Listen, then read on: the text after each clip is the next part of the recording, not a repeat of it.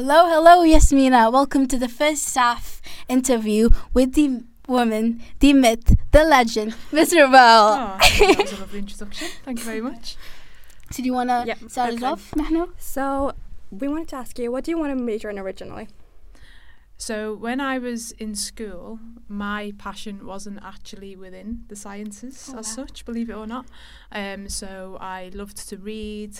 I loved physical education, everything to do with fitness and with health, and that is something that I am still heavily involved in. It is still a passion of mine, but I've redirected it towards human biology, looking at disease, looking at all the factors that can affect health and longevity. So that is still my biggest passion, I would say, but rather than focusing on it from a physical education and sport aspect, I've looked at it from a biological point of view. So when I was in school, it was never about the sciences. It was always about PE and English, and I did a little bit of law as well. So originally I was going to go into law. Wow. Yeah, so I didn't really know exactly what I wanted to do, but underpinning everything that I have done in the past and I continue to be passionate about now, it is all to do with human physiology and biology. Did you have this aha moment where you wanted to go into biology? I think what I realised probably as I got a little bit older, the bones start to creak, and I think I realised that I enjoyed more of the theory aspect of sport and exercise science, which was what my original degree was actually in, and what I majored in was the physiology aspect of that. So I realised very quickly that my passion was more towards the human body and how it works rather than focusing specifically on sports performance.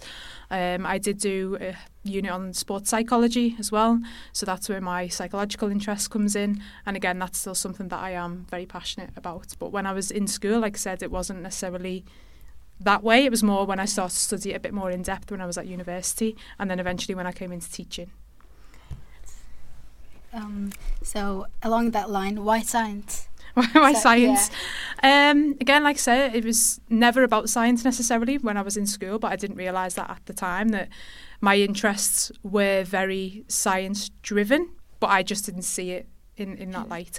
Okay. So in terms of me wanting to teach, that it was more to do with wanting to go into teaching and helping young people and making people realise that they can go into a whole number of different fields. It doesn't have to be just, shoeboxing yourself into everyone being a doctor, everyone being an engineer, everyone, being a writer as such. It's about you can choose your pathway along the way. So I wanted to go into teaching to help inspire people to just find what they enjoy and find what they're good at, and then make decisions along the way. So in terms of the science element, I found that with teaching there was a lot more to get into in terms of biology and the sciences and its wider application rather than the physical education side of it. So I love PE. I do liaise with the PE department a lot. I've got a lot of time and respect for them because that was my initial starting point.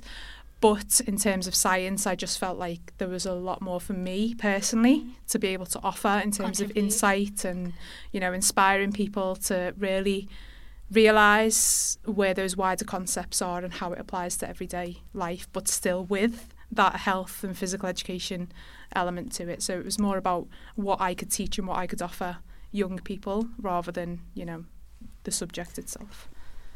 Right, okay. So what would constitute a perfect day for you? Perfect day. I get up really early. You mentioned that. Yeah, I do get up really early. So my alarm actually goes off at 4:30 in the morning. Yeah. It's part of the 5 a.m. club, which is actually a book that I read many years ago. And I like to get up early and get some physical exercise in there as early on in the day as possible. So that's really important. Again, health is obviously really important to me. So I get up extra early before the craziness of the day starts, and I like to have just some time of a morning to exercise, to reflect on the day ahead, to just have some peace and some calm before, like I said, the day gets busy. So that's really important for me, even if it's of a weekend, to just have that time. Then in an ideal world, I would come in and everything that I had planned for the day would just go in order and would go in sequence, and I would have time slots for things. I like to be organised. a little bit of a perfectionist, some would OCD. say. Yeah, a little bit of OCD. I do laugh about that with my students.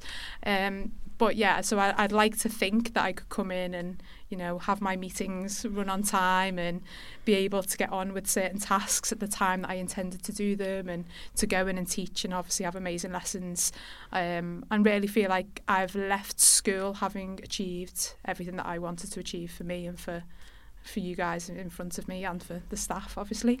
And then go home, again, have some time to just, you know, breathe at the end of the day, and then I do usually go to the gym of an evening.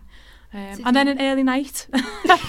Obviously, getting up at 4:30, I do have to be in bed pretty early, so I like to read always before bed. So. Along that line of, what books do you like to read? Again, I tend to read a lot of non-fiction and a lot of books to do with general well-being, to do with sort of the holistic aspects, so to do with health, exercise, nutrition, sleep, you know, general routines and practices. So a lot of the books that I would read would be a lot of it is focused around general, you know, trying to enhance people's lives to the extent where they get the most out of it, and where obviously I get the most of mine. And then a lot of the things that I would talk to my students about will come from the books that I've read and the podcasts I've listened to, and, you know, my own experiences. So it does inform what I then bring into the classroom. Any book recommendations you would like to give? Any book recommendations? It depends what people's interests are. From a biological perspective, I loved the book about Henrietta Lacks. So it was to do with, like I said, very biology based, but it's also to do with ethics and stem cells, and, you know, it was looking at the first cells that were used to be able to look at cancer treatments. But it's a great book. It's one that I recommend my new A-level students to read. And yeah, from a school and educational perspective, when you get to that level, I think that's always a good one if you're interested in that sort of thing, obviously. Yeah. That's going to be in my TBR list now. Yeah. They've actually made it into a film as well. Oh, that's cool. Yeah. Is it on Netflix? I don't know if it's on Netflix. Okay. Probably not on Netflix, but there is a film. Okay, what's your favourite memory in school? From when I was in school? In school, in Al Yasmina. Oh, in Al Yasmina? Oh, that's a hard one. There's been a lot. For me, I think it's always been the Duke of Edinburgh weekends. They've definitely been my favourites. A lot of the students that I would have taught have been on those trips. It's a good opportunity to get to know students outside of the classroom. Obviously, again, linking to that exercise and being in the outdoors and getting that education beyond the classroom. That's very important to me. It's something that, holistic education is everything that I would be passionate about, and, you know, again, not just keeping it within the classroom. So Duke of Edinburgh trips, those weekends have always been a highlight. I don't think I could narrow it down to one because they've all been amazing, but they've definitely been the times that I've looked forward to and I've really remembered the most. And, you know, I'm sure in years to come those students will also remember those weekends away as well. So when you guys are old enough to do Duke of Edinburgh, I would highly recommend that you do it. It's tough, it does build a lot of resilience, but it's definitely worth it. Okay. Yeah, definitely. So, like, in these years, have you ever looked up to someone as, like, a role model?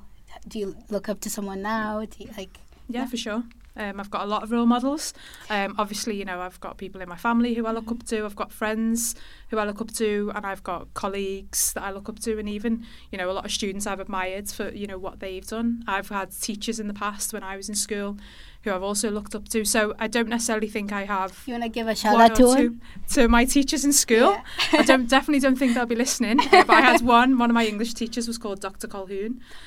He was an Irish guy and very wise, very quietly spoken, but definitely somebody who inspired my love of English and reading and analysing texts and trying to find deeper meaning in things. So for me, he was brilliant, and, you know, had a very dry sense of humour, but in terms of his classroom mannerisms and things, I feel like it's something that I still try to embed within my teaching as well. So yeah, for sure. So cool. He definitely won't be listening to this though, so I'll have to find another way to shout him out. Yeah. Right, so what's your favourite qualities in people? Honesty, integrity, passion, enthusiasm, and just the ability to be emotionally intelligent and, you know, read situations and just treat people, you know, with respect. Right, And like I said, I think for me, trust and integrity is important, and honesty. So. Do you feel like you attract those kind of people? Well, that's a hard one. I don't know. I think it depends what you see. It's all to do with perception. Yeah. So do you, you know, are you going to perceive that they don't have those qualities, or do they genuinely not have them? I don't know. I don't know how to answer that question. That's a tough one. That's a good one, but it's definitely a tough one to answer. Yeah. I think that wraps it. Yeah. Thank you, Ms Revell. Is that all of the questions? Yep. Yeah. I'm fast? Yeah. Yeah. Yeah? Oof. Okay, great. Okay. So, very honoured to have you as our first guest. No, Yeah. Literally my pleasure. I'm delighted. So, yeah, I've enjoyed it. All right. Thanks, girls. Okay. Thanks, guys, for listening, and we will be back next session. Boom. Bye.